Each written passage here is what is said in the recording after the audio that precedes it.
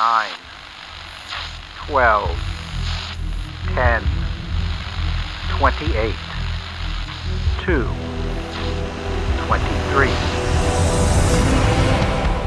This is Deep State Radio, coming to you direct from our super-secret studio in the third sub-basement of the Ministry of Snark in Washington, D.C., and from other undisclosed locations across America and around the world.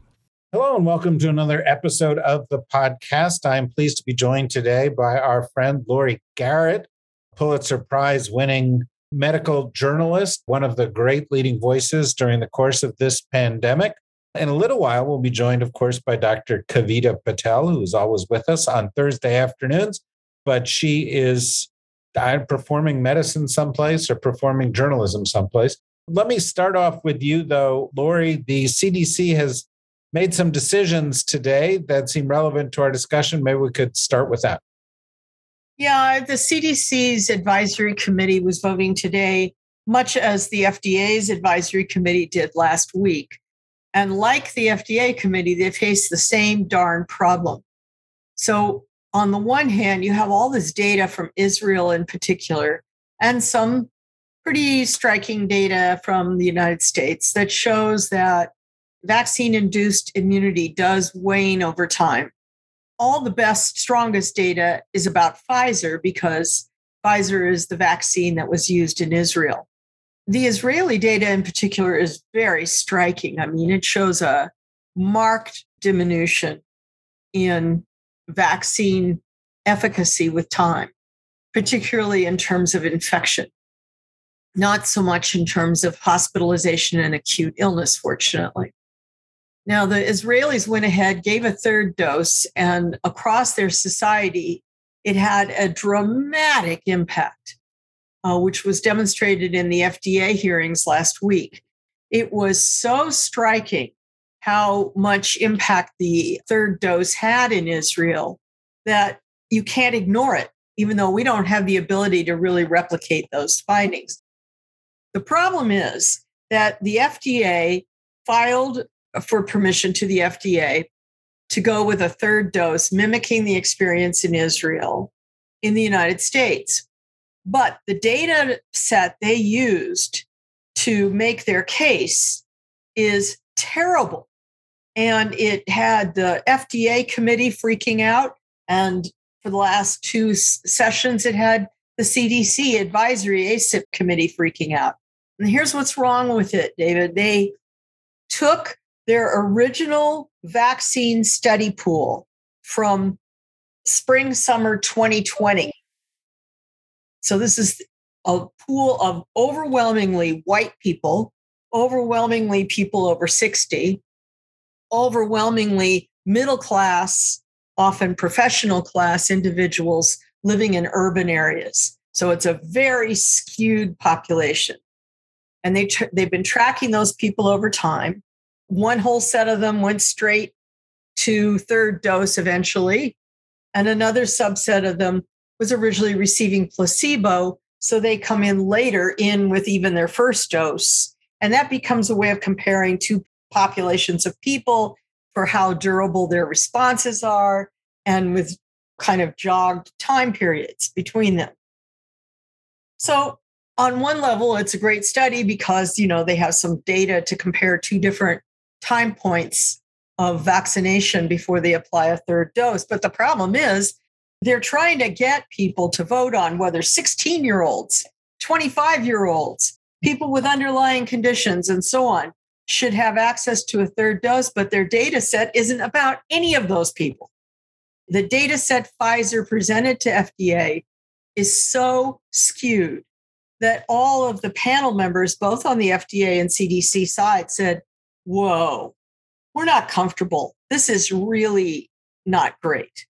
And so when asked, do you think that everybody who feels they have some indication or need and is over 18 should have access to a third dose? Both sides, FDA and CDC advisors, said, you got to show us some data. We're not going down that rabbit hole. The CDC committee has proven more willing to accept arguments presented by the CDC scientists themselves based on sort of general epidemiology, what has been seen with rates of hospitalization based on numbers of vaccines spread over what period of time in what subpopulations of Americans. But the FDA committee was not interested really in looking at all the available epidemiology. They were much more interested in just what the heck is Pfizer claiming?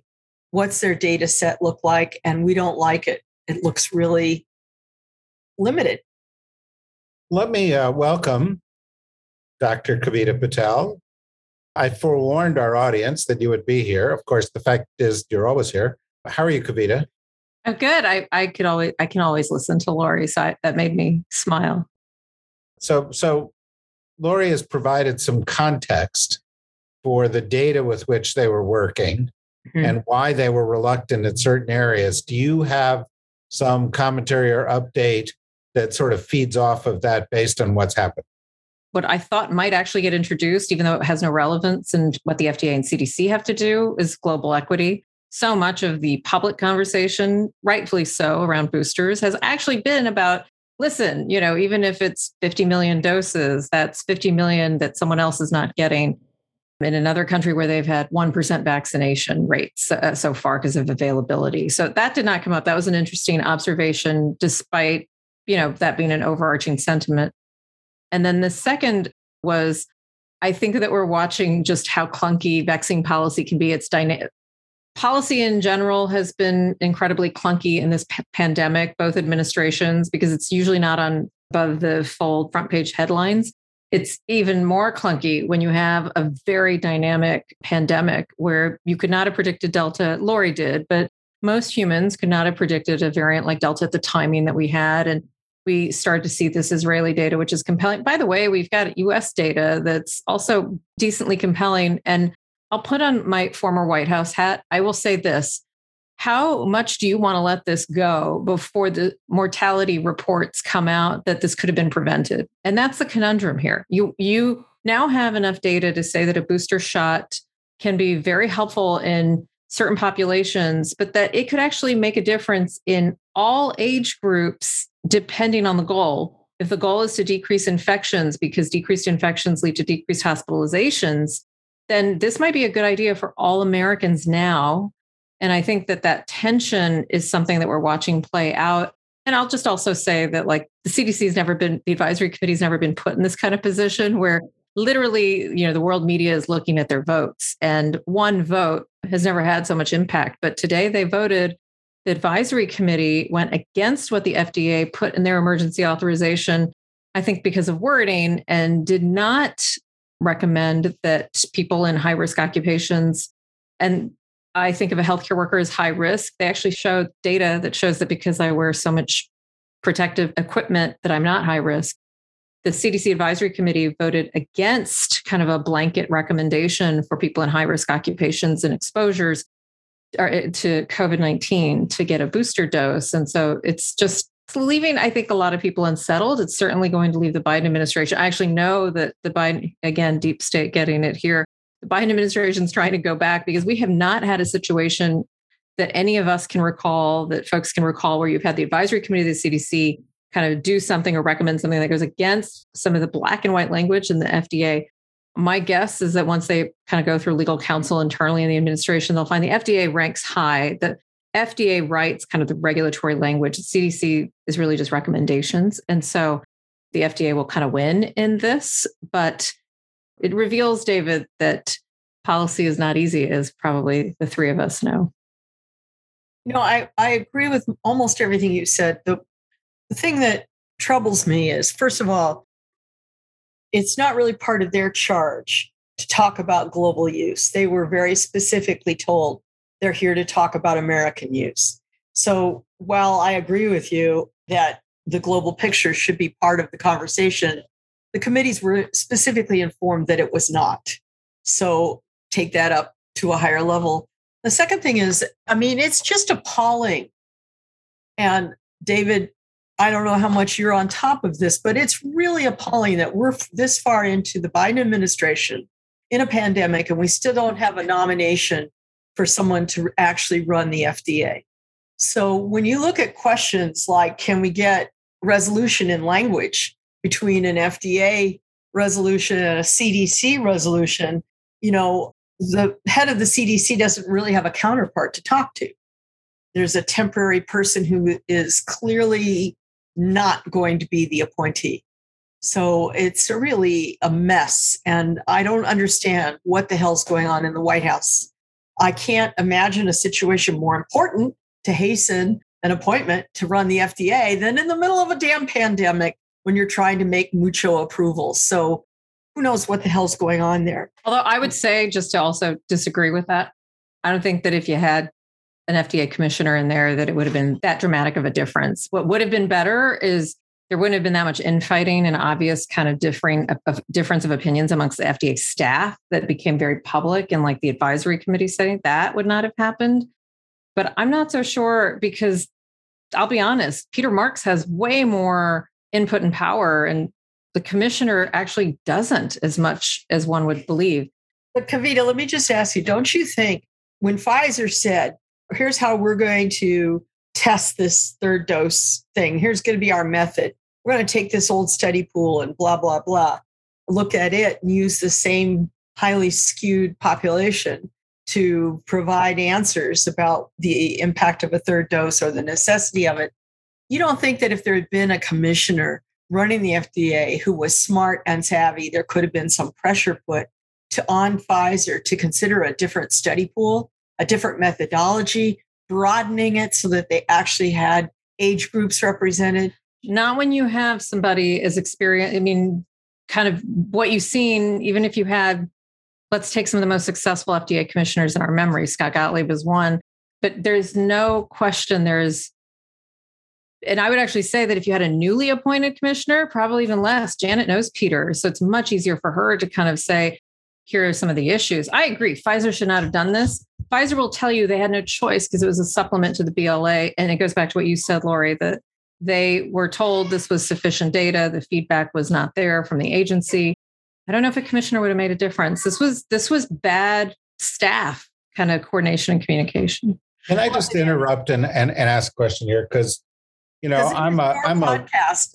Well, not when you guys are on it, but but as a layman listening to this, my reaction is somewhat different. My reaction is, well, I got my shot. I don't mean to make it about me, but just as an example, I got my shot at the end of February, and I'm told that it lasts a certain amount and that it wears off after a certain amount. I've actually had a blood test that shows me that my antibody levels are high enough, but declining as a result of time in these things. And so, like anybody else who's just the average person, for me, the real issue is, how long am I going to be covered? Yeah. And are we heading into, a fall, winter where I've got to deal with, flu, and we're going to see a resurgence of COVID, and we don't know whether we should be getting boosters. We don't know how this should be playing out. So yes, I understand the bureaucratics and I understand the science, but are we going to create vulnerability for a large population by not having the right guidance on this? Well, yeah. And actually, it's interesting that, especially in the ACIP at CDC, there's been a lot of crosstalk saying, hey, we still have a huge population of Americans that haven't had a single dose at all. Where should our resources be going? What is most important? And of course, it's interesting to ask, and that takes us back over and over again to the Israeli data. If we had, 80% full dose, 2-dose coverage, or J&J plus whatever, if we had that, would we have the necessity for a third dose? And so the Israeli data is very challenging because it shows a society that was highly vaccinated, and yet they ended up feeling they needed a third dose. Part of that may be that they got Delta later. So they had very high level of vaccination and then Delta hit them. And we have people who still aren't even vaccinated and they're getting hit with Delta. So it's some differences going on there that we can't fully understand. And of course, the other part is if I'm trying to answer your lay question, the question everybody out there is asking is part of the answer is we really don't know what's going on with variants. So we can't tell you, nobody can guarantee to you, to David, if you get your third dose, and let's pretend you got Moderna to begin with, and then you're going to eventually have a third Moderna dose. No one can guarantee to you that that means you don't have to worry about anything, and whatever variants come along won't bother you and you won't end up hospitalized.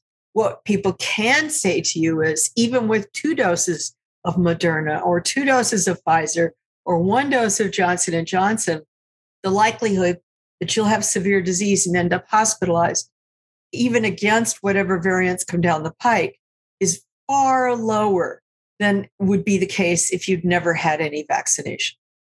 Yeah. And David, so just to give you because it is about you and it should be about you, but now I'll make it about me. I'm SOL because not only do I, not qualify because they didn't recommend it for healthcare workers, although the FDA did. So I think I'm safe and could probably get it. But because I got Moderna, they made a very clear point, and I can see why, that this is really for I think I saw the statistic that it's maybe 13 million people that had Pfizer that are eligible now. Everybody else, you're SOL. Sorry. So it's very unsatisfying to see all this great data. But David, if you're over 65 or you do have one of these high-risk conditions, you're being told you should be getting a booster. But if you got Moderna, sorry, you shouldn't. You can't.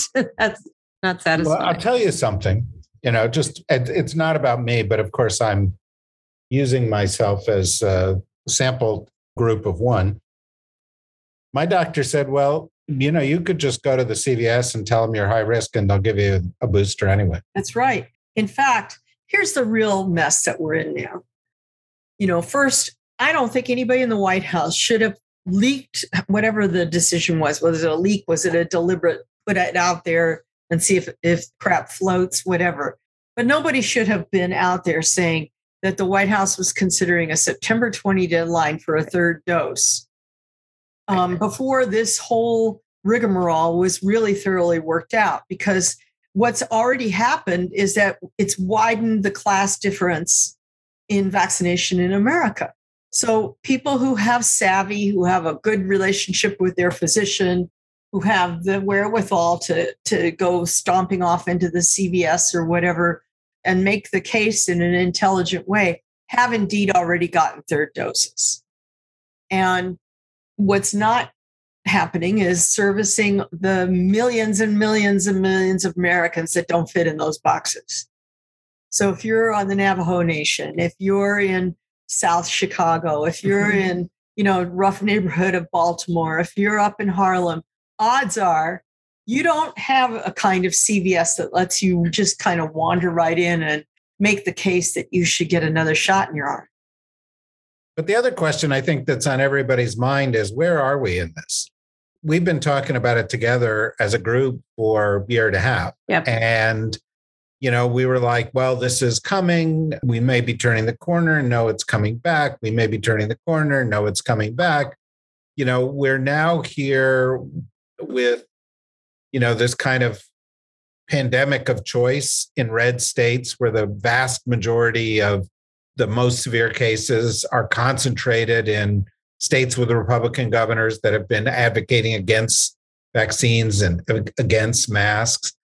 But we're also entering the winter. We're also entering a period where we tend to see more flu. We tend to see more, we've saw a resurgence of COVID before.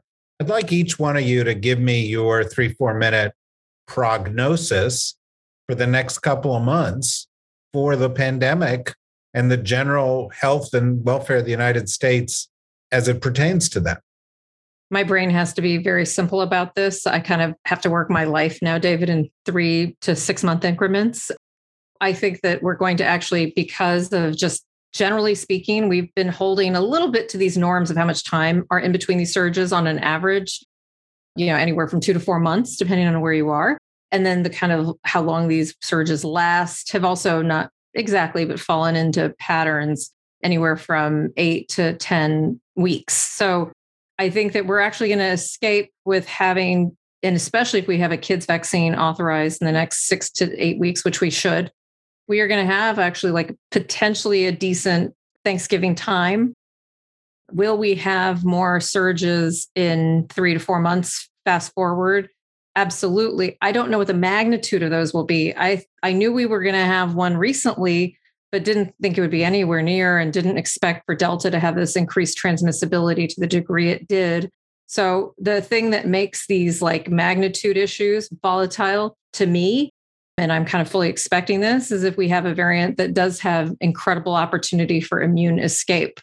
Feels like our mRNA vaccines are so elegant, David, that it's not total immune escape. And we've underplayed, I think, Lori, you've talked about it, but I've certainly done more research on, parts of our immune system that are not measurable, like your antibodies, but kind of memory cells, T cells and B cells and things that kick in that you can't measure as easily at a, doctor's office.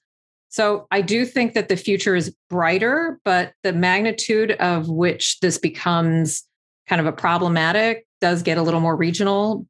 And I'm hoping, I'm going to have Lori correct me if she disagrees, but I actually hope the worst is behind us because I'm hoping that this immune escape scenario does not happen.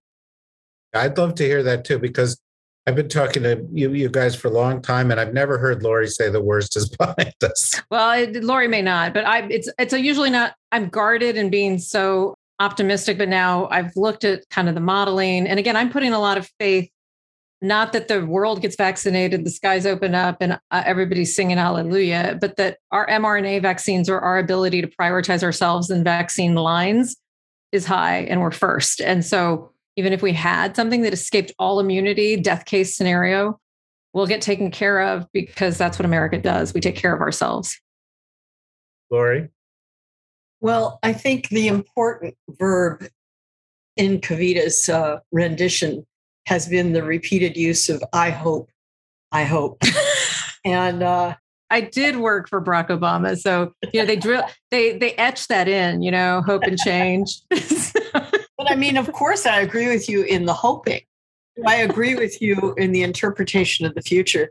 It's interesting. One of the big COVID tracking and forecasting consortia out there just this week put out their forecast going into the winter that shows a real downturn in the number of new cases and in hospitalizations, with it really dropping down to basically where we were at the best of things this year by roughly January 2022 or February 2022. So that would coincide with Kavita's hope that the holidays will bring us back together at the Thanksgiving table and the Christmas / Hanukkah table. But I'm not sure that I buy it. And here's why.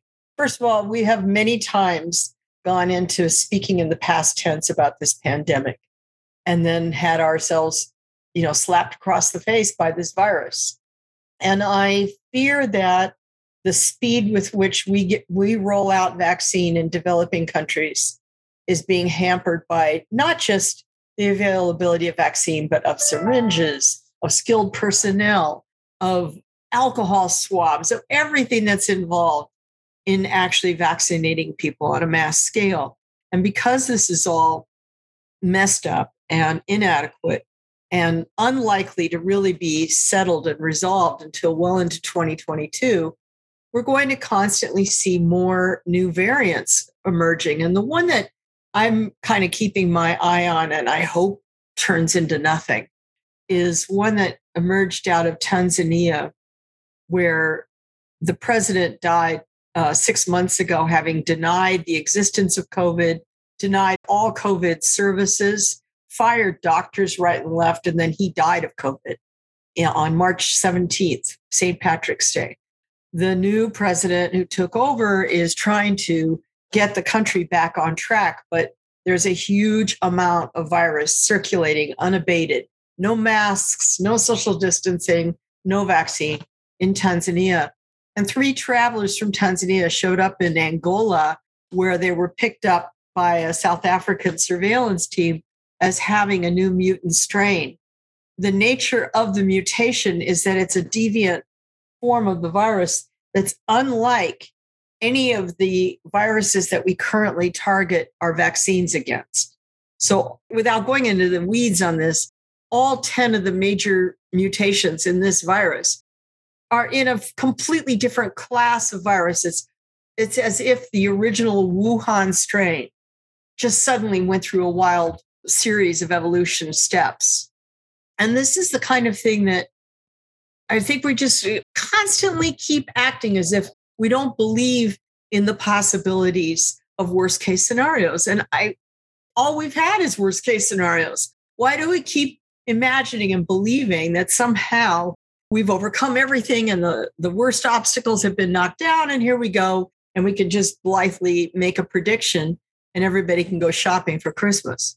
I just can't bear this anymore. I feel like we're in the 20th month of this pandemic and we still don't have a strategy.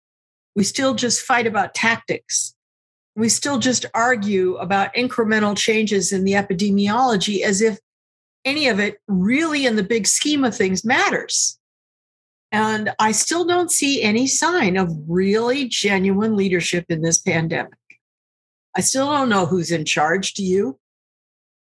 I still don't sense that there's somebody in the back room gaming the system to figure out what's the next worst case step that could happen. What's the next one after that? How can we be ready for that? What can we do to preempt that possibility? And it's very distressing to me. I'm fed up with the epidemic. And, the other night, Trevor Noah had Greta Thunberg on. And he said, "Are you sick yet of talking about climate change?" She said, "I'm so sick of it. I am so tired of talking about this. I'm fed up. I wish I could just go be a kid." Well, I feel the same way about this epidemic. I'm sick and tired of it. I'm sick of every way that it's affected all of our lives. And I wish I could just go back to planning wine tasting trips in France. But I'm sorry. This virus is not disappearing on us. And we're not yet at a stage where anybody who is socially and politically responsible should be out there talking about near-term scenarios where the risk of this virus and its worst-case scenarios has somehow evaporated. We only have a minute or two, but I just want to go back to your last point. What would real leadership look like? What if you could sit down across from President Biden and say, here are the three things I want to see? What are they? Well, the first thing would be a strategic goal. What is our strategic goal? Right now, every country has a different goal if they even have one. And it's about themselves. It's about their own territory, their own populations. It imagines that somehow, you can build a moat around your nation and protect it from what's outside. And we know that's not true with this virus. So what is the strategic goal? Do we harbor any hope of actually eradicating this virus? If not, then do we harbor hope of creating an infrastructure for limiting both hospitalization and death everywhere in the world so that the virus may circulate, but few people actually succumb to it because we have interventions that are timely, that get people taken care of without needing hospitalization? Is that a reasonable strategic goal? Or are we just going to continue to putter along with the kind of policies that were laid out this week at the United Nations General Assembly and that came out of yesterday's big summit convened by President Biden? And if that's the case, then all we're going to end up doing is setting up an infrastructure that parallels what we already did with HIV, meaning billions of dollars worth of financing and resources moving from rich countries to poor in perpetuity to help them do battle against a disease that will continue to circulate and to kill and to hospitalize and to tax resources and to overwhelm health systems. That doesn't sound like a strategic goal to me. It sounds like giving up. It sounds like saying what's good for the rich countries, we'll throw a little of it to the poor. And even the announcement of, more billions of doses that, or well, not billions, but 1.5 billion total that the White House has agreed to purchase from Pfizer primarily to then give to COVAX, which then will disperse it to the poorer countries of the world. That's not trivial. And it certainly puts the United States in the forefront of donating more doses than any other country. But that's a far cry from the necessity. You need basically 16 billion doses, not 1.5. And you need that many syringes and that many vaccinators and that many, just do the math.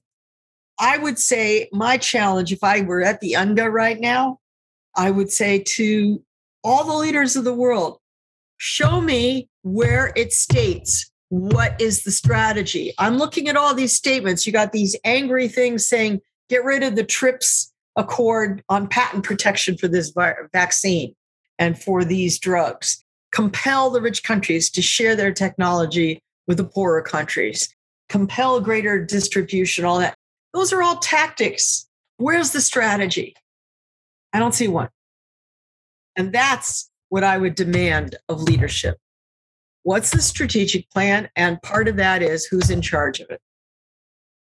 It's a great, great point, and why we're always so privileged and pleased to be able to talk to you and Kavita, even if the prognoses are somewhat dark. I really get the sense when I talk to you guys that we're talking about the truth, and that often that doesn't make its way out as people are dealing and distracted by headlines of the day and incremental doses of news. So thanks again. Obviously, we'll come back, continue this conversation for some time to come, and look forward to that. Thank you, Kavita. Thank you, Lori. Thanks to everybody for listening.